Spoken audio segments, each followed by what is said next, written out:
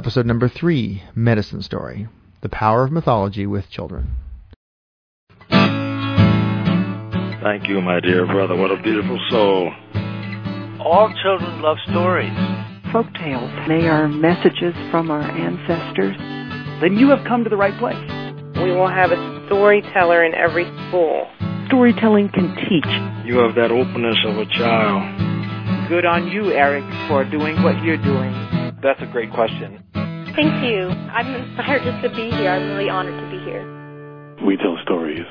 Know yourself. Follow your passion. And live with grace. So we are on the line now with Medicine Story, my dear friend and elder and fellow storyteller. Medicine Story has been a storyteller for many years. He has published a series of books on storytelling and in use of storytelling in storytelling communities, and he runs a series of talking stick circles around New England in various maximum security prisons. Story also tours in Europe and is well known in the New England storytelling community for his beautiful stories, teaching peace, and with his knowledge and breadth with the history of how stories are used in the Native tradition. Story? Yeah. One of the reasons I was really excited to have you on the show, Story, is that I feel like you, more than any other storyteller I've met, really understand how stories support a worldview and how stories create our expectations of the world and how we see it, what our possibilities are, and how open we are to the possibilities. And I know that in working with you, I see how in the past you have drawn storytelling and community as having a relationship. That communities have their own stories, and that storytellers in community can really have an effect on how people see the possibilities of that community and how people see the possibilities of what their community can become and or what their country can become. Yeah. And right now it just feels like, to me, in our country, we're trapped in one story. And there seems to be a conflict in different groups of people right now in the country about what story we should follow. You know, are we in a world with limited possibilities? Are we in a world with infinite possibilities? Are we in a world with potentials or not? And the resources and et cetera. It goes on like that. Yeah. With your work with storytelling, when you're traveling to Europe and on your journeys, you use story in community. Yes, that's right. Yes. And how do you feel like what is the potential of storytelling to support a community of people who are trying to, say you're trying to get people to do a certain cause or certain event? Have you seen storytelling used in that way to gather people together to support a certain purpose? Well, that's been the experience of humanity from the earliest times, before stories got written down, before there was any writing. Communities came together, the tribal communities, the circles of people came together, and stories was, of course, the way in which people began to understand themselves and their relationship to the universe and their responsibilities, their morality, and on all of that. It's been storytelling's been a primary resource for the cohesion and continuity of tribal communities since the first people made fire, sat around it, share their dreams. And as the rise of the Greek myths and the other mythologies that may have been the first ones written down, though there are some who still tell the Homer in an oral tradition in Greece. Mm-hmm. Mm-hmm. But in the rise of the written stories, there is sort of a freezing that happens with the stories. Yeah. Yeah. I was just reading the Brothers Grimm. That made me very reluctant to write down any stories for a long time.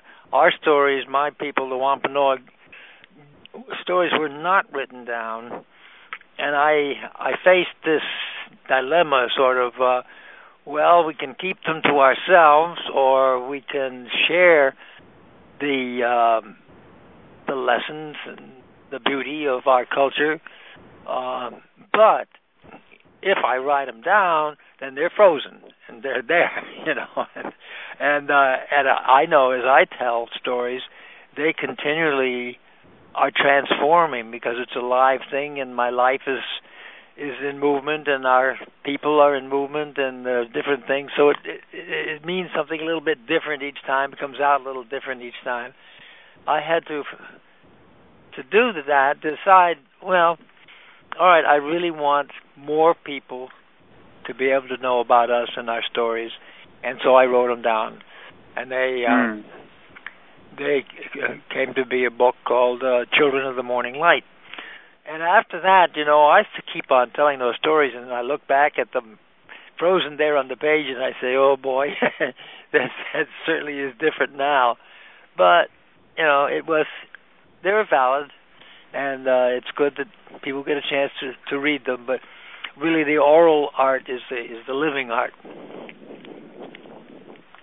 Yeah, and that's true. I've been reading the original Brothers Grimm recently, and comparing them to some of the more popular Walt Disney versions, and they have really changed over the past 300 years. So in writing down these stories, I think the struggle for a lot of storytellers as those stories develop.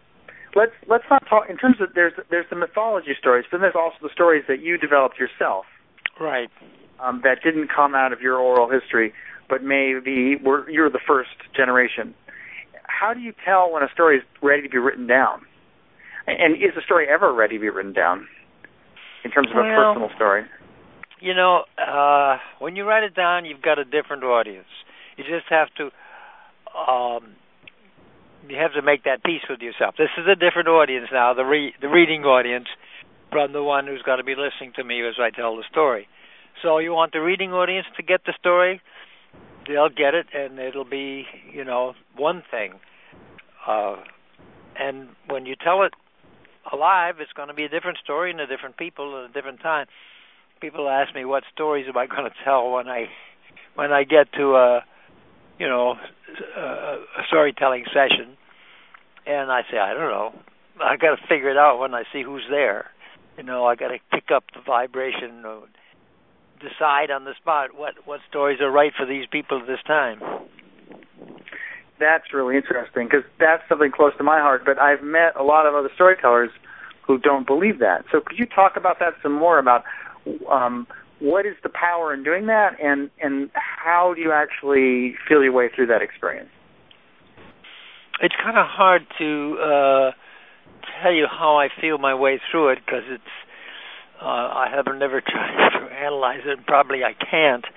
I just know when I get in front of a bunch of people, because I'm a storyteller, a live performer, I relate to the people I'm there with. I talk with them a little ahead of time, and set the mood and so forth, and get a little feeling of, if this audience is here for fun and laughter, if they're really serious, if they've got problems. I just kind of get the senses of things. What might really be the best things to go with for this particular time. And what are the advantages you've seen to doing that? Like what? Well, I have an antipathy towards going and laying something on somebody unless I have a real zeal to convert them, or to if I'm out to do something for peace, then I'll go tell a peace story, and I'll be really into it. That they'll know what they're going to come and get when they get that, But otherwise, if I'm just somebody like the other day, I had a storytelling here, local library, and people want to know, what am I going to tell? Well, what's it about? Well, it was Earth Day. Okay, well, I know one story I'll tell for Earth Day. That's going to be Tony Shearer's story about the praying flute. I like that. So I told him I'll tell the praying flute, but I don't know what else I'll tell. We'll see. And it feels like it's too restrictive to me and to the audience if I decide ahead of time. I want to go back to this, but what's the story that, we're on the subject of stories, what's the story that you feel that is close to your heart that is not commonly known? That just the title of a story that people may not have heard of, or that people may want to look up, an author you'd recommend, or a story? Oh my! Well, that would. If I'm thinking about other stories than my own people's stories, I would have to give that some long thought. There's so many. Probably my favorite story of my own people's stories is a story about the Moshop and the porpoises, and that's been reprinted in a collection of stories for peace. I can't remember what the collection's called.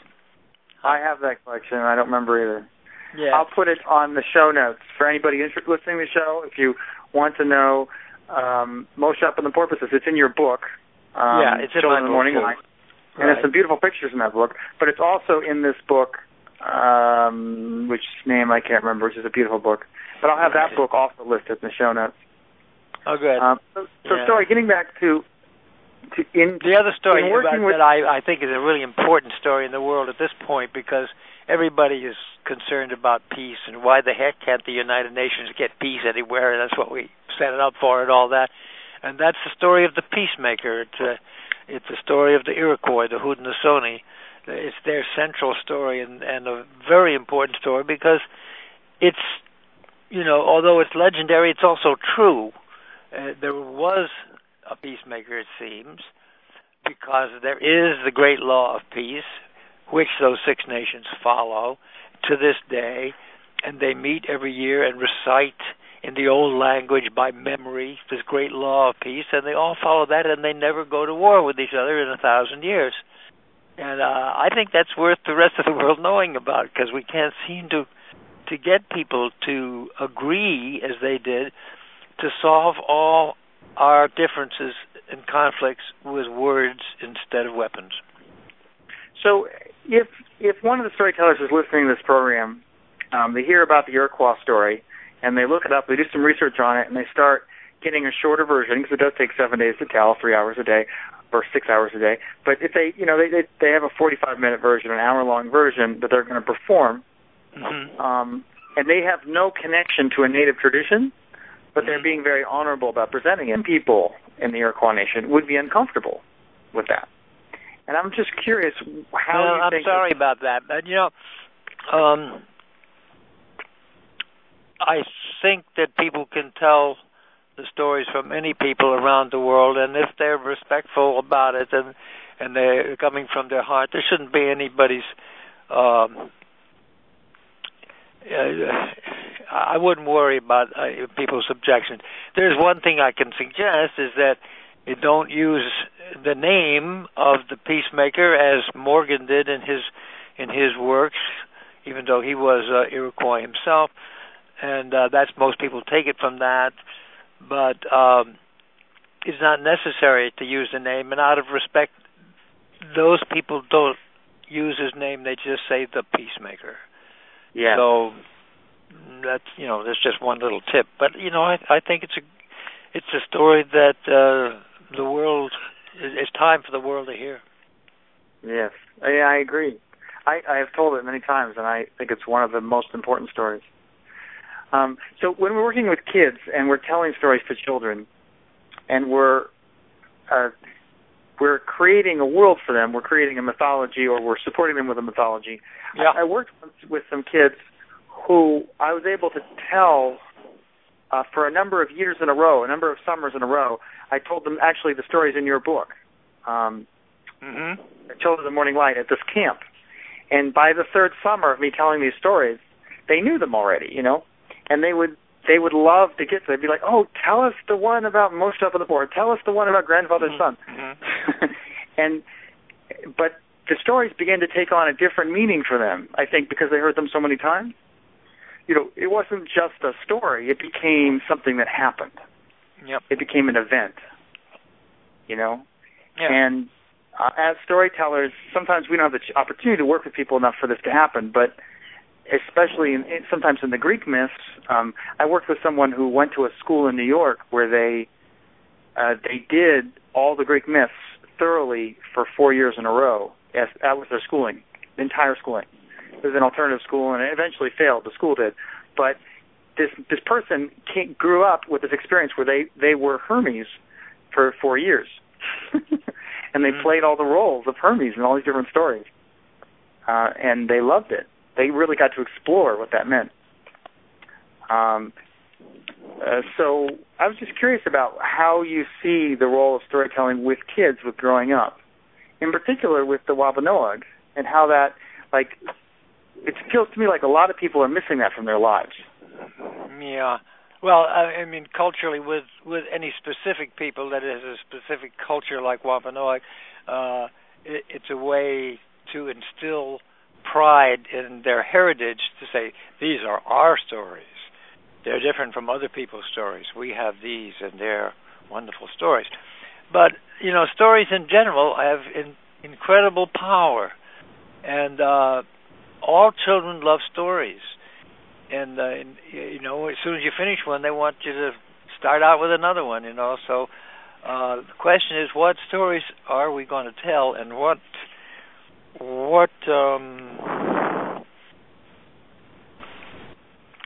going to come across from that? You know, if you want to learn about a culture, then you look at its mythology. What connections the people of that culture make in their stories? Now, if we're looking at our cultures today, what's the mythology of American society? What are the guides given to young people to show how they should walk and shape their world? The mythology of American society in the last half of this last century is on TV in this current part of this century. I think every American household, or the average one, has several television sets. They're on 4, 5, 6 hours a day, and there's a different culture in people who don't have a TV. They're limited. They're completely out of this loop of the what everybody knows about TV. Well, what are the children watching when they're watching TV? Half the shows every night, there's a violent crime. They're filled with gunfire, space wars, robotic mayhem, superheroes, supervillains. Those are just the cartoons. On prime time, there's at least one crime show with shootouts and car crashes. 15 minutes of every hour is spent trying to persuade people that to be a successful and content human being, they'll have to buy a lot of junk they don't need. I mean, the message in the stories are not just in the stories; they're in how they're presented and all the ads and everything else. The stories exert a magic power, even when they're not good. You know, I can turn on a TV and see a story started there, and it's a terrible show. It's a terrible. But, you know, I got to find out what happens. I'm hooked. You know, I got to watch that stupid story to the end because the power of the story is there for me, too. You know, I can't let it go. You know how often I end up at campgrounds instead of hotels because I want to avoid the television set? Yeah. I'm traveling around the country. So in today, in the modern generation, the new thing now is the computer and the internet. and the YouTube. So the younger, my teenagers, they're all, instead of watching the whole program, they're just watching 4 or 5 minutes, the best 4 or 5 minutes, the highlights of the different programs on the YouTube. And they're rarely watching that much television at all. But they do watch a lot of DVDs. And they're watching many more DVDs, many more movies than I ever watched as a kid growing up. Oh, they yeah. At least they don't get commercials on those things, huh? Right. It's very violent. That's one good part. You know, they showed a movie on the screen. We were flying here, where I am right now, and the kids were all watching it. And afterward, I was like, "Oh, it's so violent." I was, talking to my wife, "It's so violent." And the kids all said, "Oh yeah, but they left all the good parts out."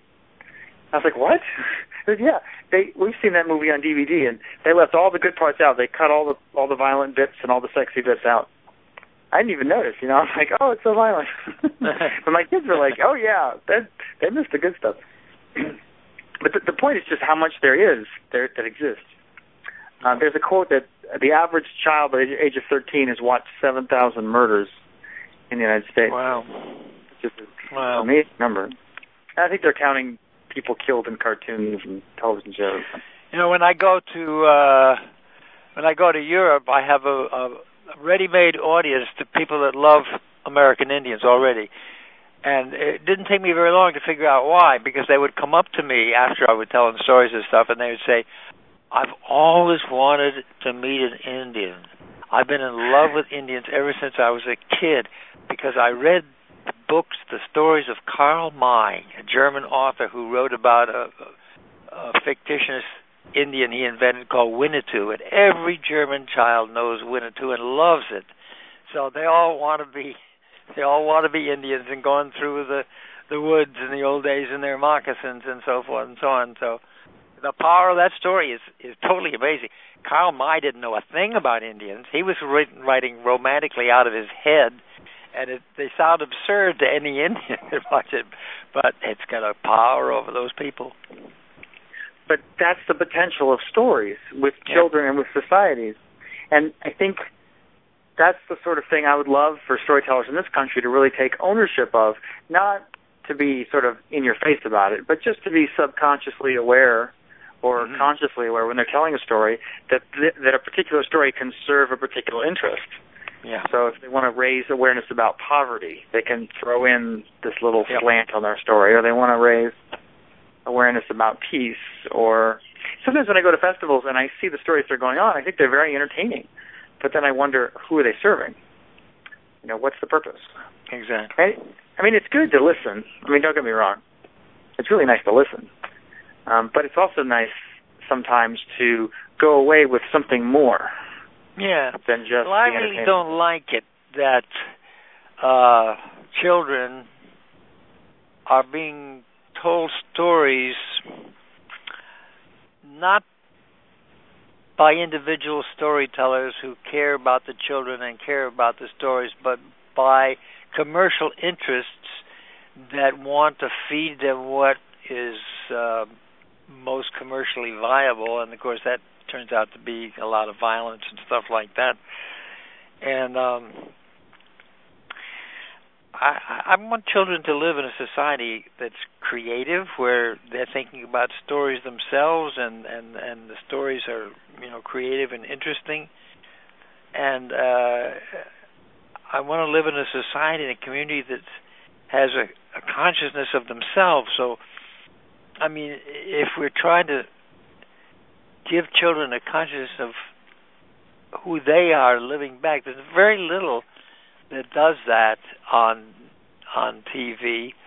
I think Saturday morning there's a lot of shows for young people, teenagers and preteens that try to set themselves in the teenagers' world, and some of them work some better than others, but a lot of it's really, I don't know, it's manipulative, seems to me. But maybe all stories are manipulative. It depends upon who's doing the manipulating. Depends on what point of view you're coming from and where you are standing. Yeah. I guess I want people to come together as communities and share their deepest feelings with each other, and to shape their own myths, representing themselves.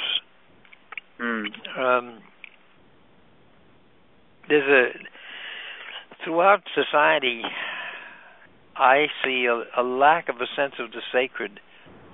I mean, there are still people who tell stories from their own religion, from Christianity or Judaism or what have you. And of course, the Hindu religion is full of rich stories, and the Buddhist too. But not many people are really into that so much anymore. And there isn't any sense of the sacred in life, in the stories that we're getting now. Can you define what you mean by sacred? Because that can mean different things to different people. When you mean sacred story, what does that mean to you? Well, you know, from our point of view, my elders felt that everything in the creation was sacred. It all had a spirit, and we treat things as though they are things, and we treat people as though they are things. Whereas my elders not only treated people as though they were sacred, they treated trees and animals and stones and rivers and wind and rain and thunders and everything else they felt were sacred. And if you no longer see things as sacred, then people are preoccupied with death. To avoid the bleak prospect, the barren prospect of life without splendor or fulfillment, and death without hope or meaning, people fill their empty dreams with material things. They make objects of themselves and others, and hope, power, and prestige will take away their nightmares of the void. And people are becoming increasingly cynical, selfish, pessimistic, desperate.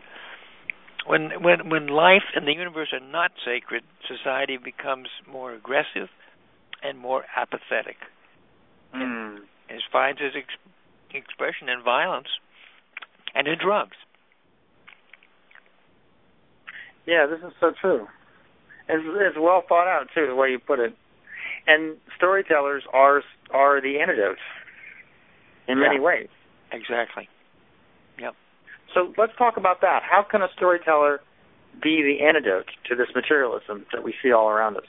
Well, I think one of the things that a storyteller needs to do, we all need to come together more often and share our feelings and our stories with each other. And storytellers can help bring people together and tell them they have stories and they have dreams and they have hopes and visions and what's important to them. You know, what are the important stories of their lives? What do they hope for? What are they afraid of? And so forth and so on. And get dialogues going, getting people listening to each other so that we get a sense more of who we are and who we want to be. And not just life as it's dished out to us by the commercial interest, but what we want life to be, what we want our community and our family and our relationships everywhere to be. We need to share that more with each other, and enforced by that, a storyteller can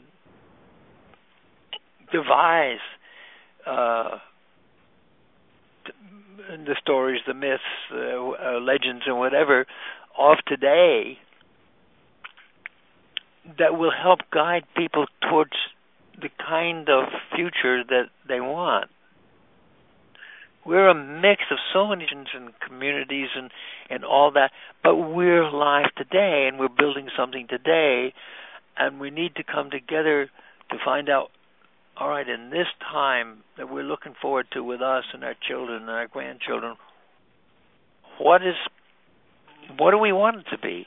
Not just what are we being fed, you know? Or what is it going to be, but what do we want? Exactly. Yeah. Yeah. and how can we be that force or that representation of the future that we want? Mm-hmm. A healer that I really respect says, he says, "You are tomorrow what you do today." Yeah. And to me, somehow that's a very difficult. It sounds so simple, but it's very difficult. It's very difficult to change that behavior of today because you want it tomorrow. Most people just want to skip straight to tomorrow and see how it goes. Well, Ken, I think it comes from our coming together and listening to each other. I think a very important part of storytelling, as well as all the rest of our activities, war and peace and justice and injustice and politics and every other kind of thing, is that nobody's listening. We need to start listening to each other. You know, when 9/11 happened, somebody asked the Buddhist monk Thich Nhat Hanh, Vietnamese monk, if you met Osama bin Laden, what would you say to him? And he said exactly what I would say. He said, I would listen to him. And if we had listened to Osama bin Laden when he first started out to blow up the USS Cole, then perhaps we wouldn't have had the tragedy we had in New York. Storytelling with children. Storytelling with children. Storytelling with children.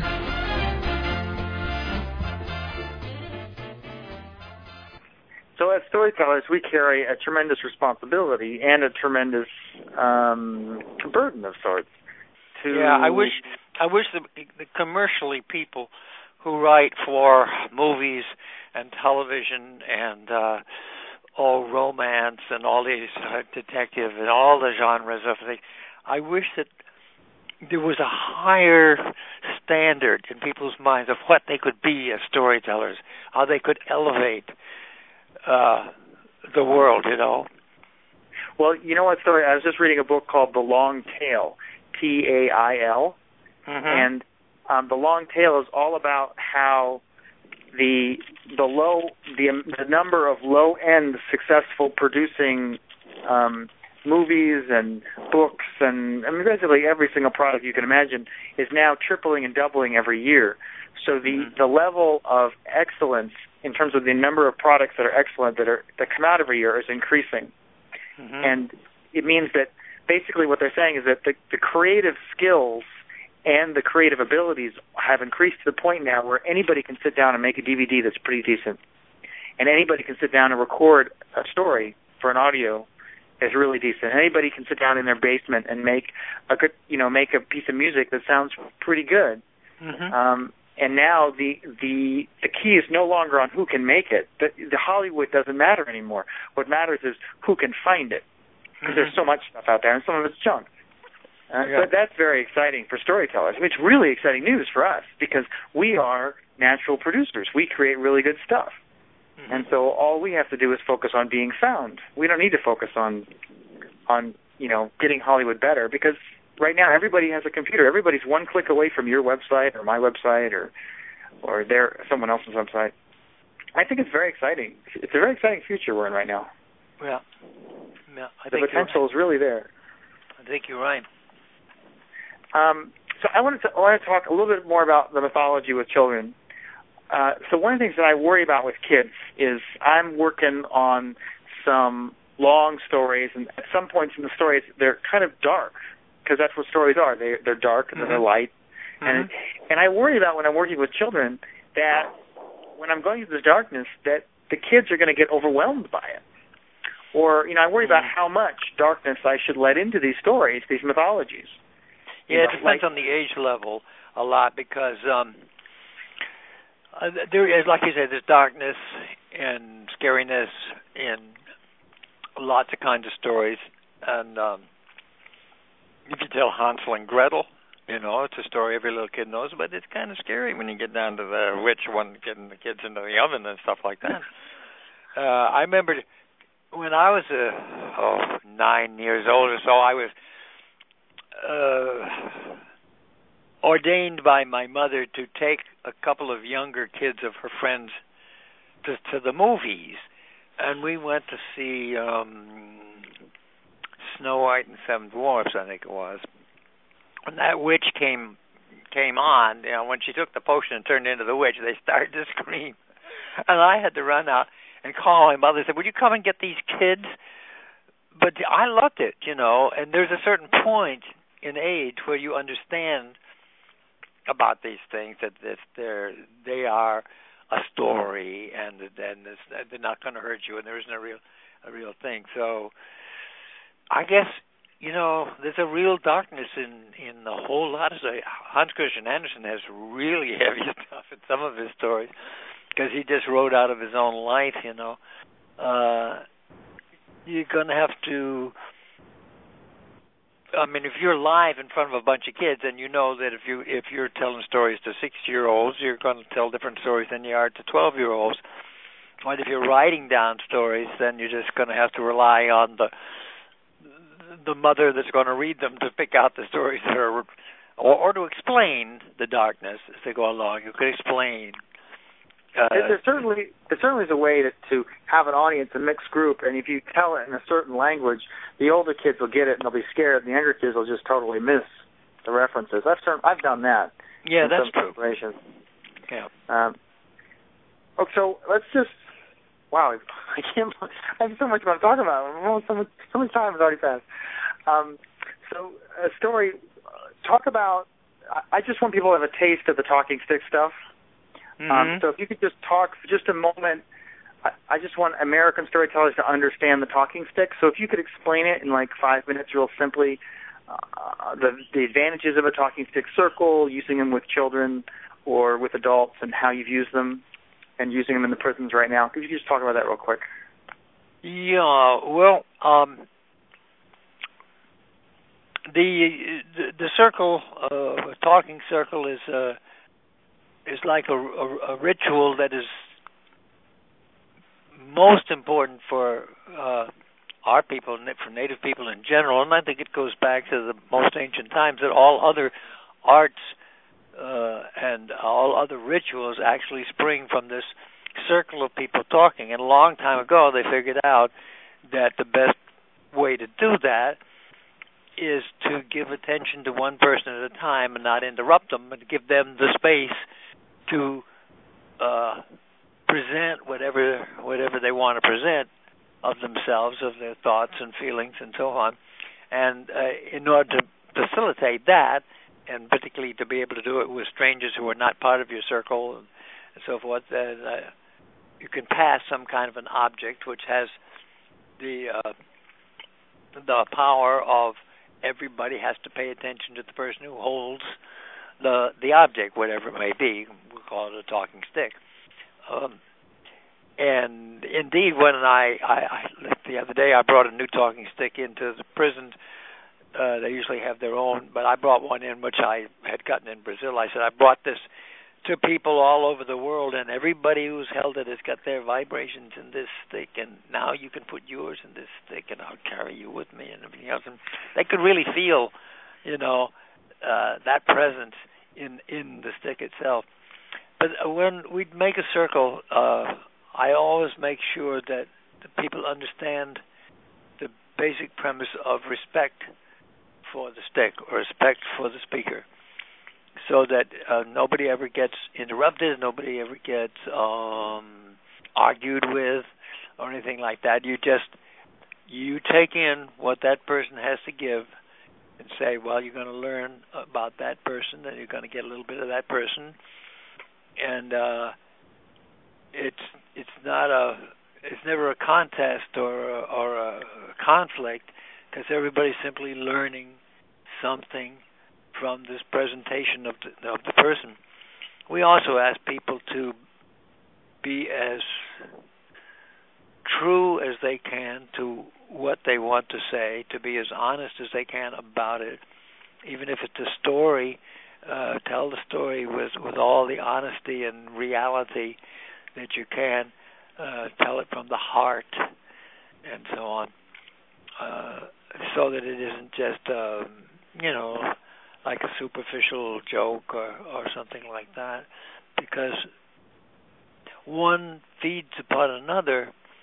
As you listen and the stick goes around, you get filled with ideas and filled with thoughts and filled with feelings and so forth. So when it comes to you, then you're loaded with all kinds of stuff that goes into what you present usually.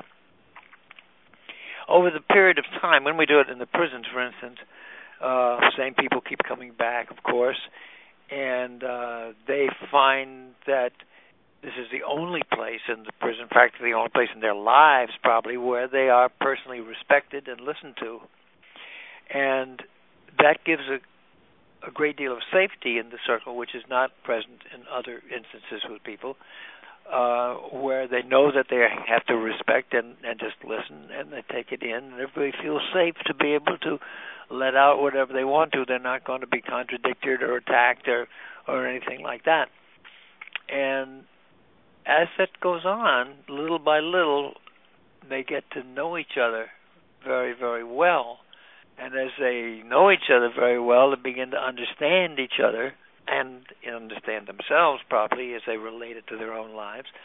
And a bond begins to grow in that circle. It really becomes a family where people who've been in the circle for a few months feel like they know the people in the circle better than they know their own family members at home, because they never got together like that and that close and opened themselves up to each other.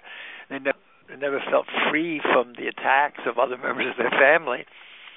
So they, kind of shut down in other instances. But here they open up, and it helps them in the process of discovering who they really are and how they really want to live their lives, not in the way that brought them there to prison, whatever act it might have been. It might have been drugs, it might have been violence, or robbery or something like that. And they understand that isn't the way that their soul wants to be. It isn't who they are. They got somehow trapped into this lifestyle, and this whatever happened to them, it was something that happened to them. And they get a chance to say, no, that's not me. I don't want that to be me. I want a real life of the kind that will support me and give me, happiness. So the Talking Stick Circle is a very, very powerful thing. We're going to be having our major ceremonies in my tribe in a couple of weeks now.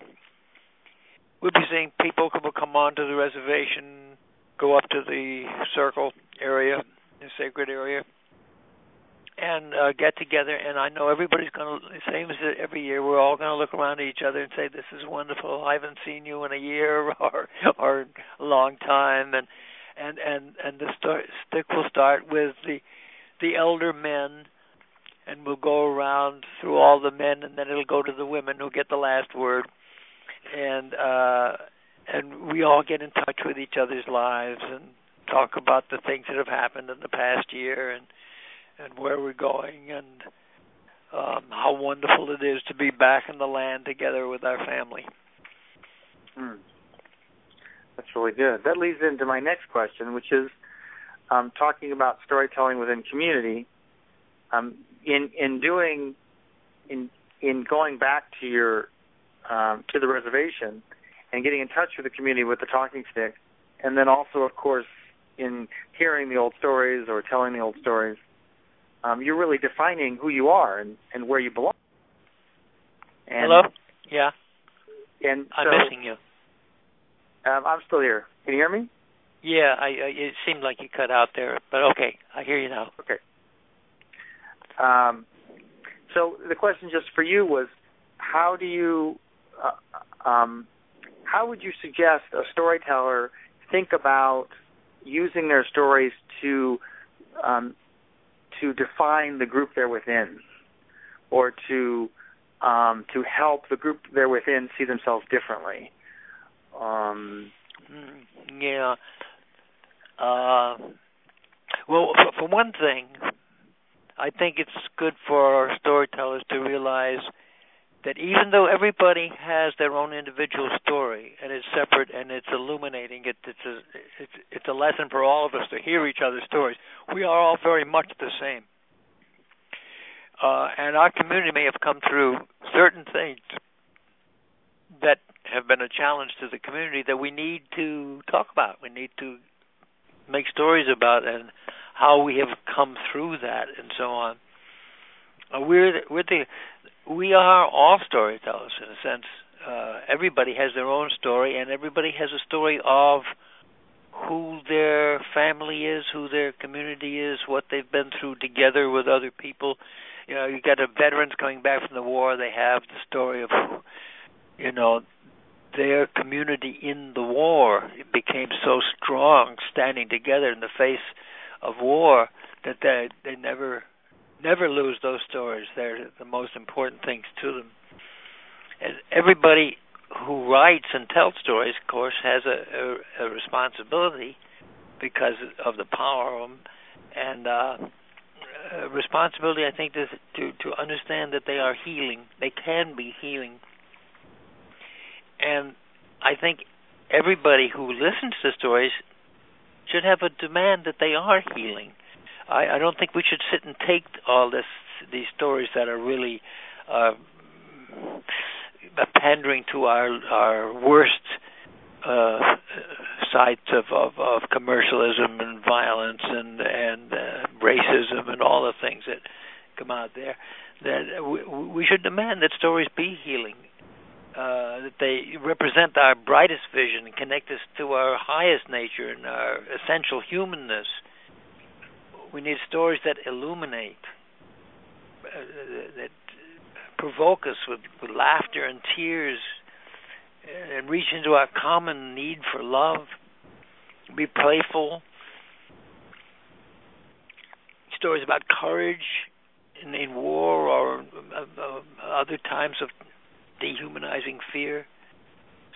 Stories of connections between parent and child and brother and sister, man and woman, woman and woman, man and man, old and young. Connections between the cultures and the races and the religions and stories that bind us together and extol humanity, our common humanness, you know. They connect us to life and to earth and to all the beings, to the heavens and the space, you know, the whole cosmos we're part of. That's what I was talking about, the sense of the sacred. That means we look beyond our little petty moment here of our selfish interest and what's going on right around us and what we get, but we go outward to our family, to our community, to our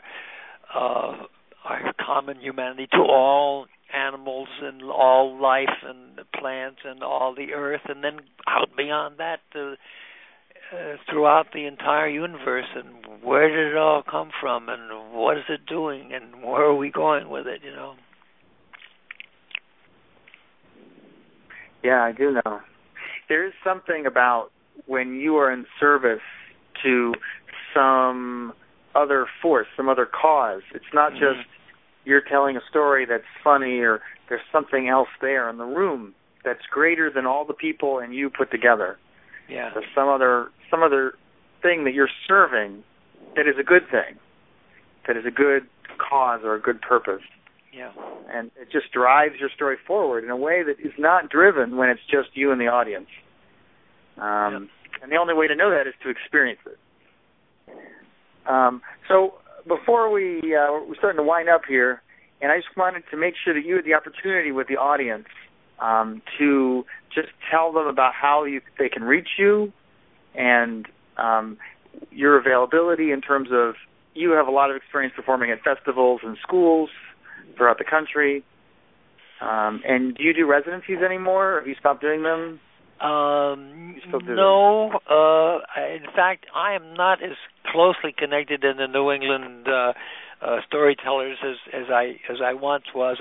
I spend 5 months a year in Europe, and when I'm here in the States, my focus, as far as community is concerned, is with about 6 prisons that I go to regularly every week, and work with the prisoners in circles there. But you would be interested. You would be interested in working in a festival, perhaps for a weekend? Oh yes. Or no? Yeah. I do that, and I usually, if nothing else, I tell stories on New Year's Eve for first night Boston and first night Worcester usually. But when somebody comes to me and asks me for a special time of storytelling, then I consider it, and probably I will if it doesn't take me too far off my course. But I'm spending more of my time bringing people together and getting the stories out of them and getting them to figure out how to change their community, their life, their way of being together with each other, with their children, with the economy, how to become more self-sufficient, how to help the earth and all the things that we need. I have a new book out called Changing the World, which presents a vision of a community of the future that does all these things. And I think we are already building such things, and I'm involved in trying to network with them, meet with them, and to develop more of them, because I think that's the direction that we have to go in, to be closer to each other and to take control of our society instead of having it run by huge corporations for commercial interests, So people can reach me by checking out our website, which is circleway.org, because we're not. And that link will be in the show notes as well. Okay, good. Because circleway.com, I think, is somebody else, and it's nothing to do with us. So you have to make sure that it's circleway.org. And I have the same problem with ericwolf.org. The ericwolf.com person is a real estate agent in Atlanta. Oh, yeah. He's never happy to get my storytelling emails sometimes from people looking for me. Well, I can't wait till people let loose of that .com, because I think they just have some kind of something they sell for sex. I don't know what it is. But. Well, the circleway.org, and it'll be in the show notes, you are available for festivals, and you also are available for special storytelling gigs. You don't do residencies anymore because you're focusing on the prison. Would you be interested in training or coaching with people over the telephone in terms of talking sticks, working with talking sticks? If anybody's interested in that? Sure, I'll talk to people on the phone or by email. If I get overwhelmed by this, then I'll cut it out. I wouldn't worry about it. Because I am trying to be more protective of my time, because I'm writing about 4 books at once. Well, this is only the 3rd show, so we'll see how it goes. Yeah. If you want to know more about talking sticks, Story has recorded with me a 45-minute track talking about using talking sticks and how to use them. And I'm going to put that CD up on the storytelling CD section of the website for this podcast. So you can buy that track for 45 minutes. And he talks about it in detail, all different ways, and Story gets a section of those sales. And also, there's another hour-long track on community and storytelling and using storytelling in communities and different ways you could do that. And Story talks even more in depth about that issue as well. So, Story, I just want to thank you again for coming on the show. I really am so grateful. I really appreciate it. Okay. Thanks a lot. It's been a lot of fun, Eric. Do you have any final words of advice for the national storytelling movement? For the movement, that's huge. Yeah, I think I already said it. I think that what we have to do is develop a lot more listening, and it's to our advantage as storytellers to listen to others, because that's how we determine what we want to say. But I really think that it's a great idea to keep bringing people together to talk and listen to each other. Oh, well, thank you so much, Story. All right. This guest has written a post for the blog at www.storytellingwithchildren.com, You can make a comment or ask a question in the blog comment box about this discussion. If you wish to join a future discussion live on the call, go to www.storytellingwithchildren.com and sign up to the email alerts to receive future notices of shows. This show was conceived, hosted, and produced by me, Eric Wolf. And to support the show, you may learn more about my storytelling work by going to www.ericwolf.org.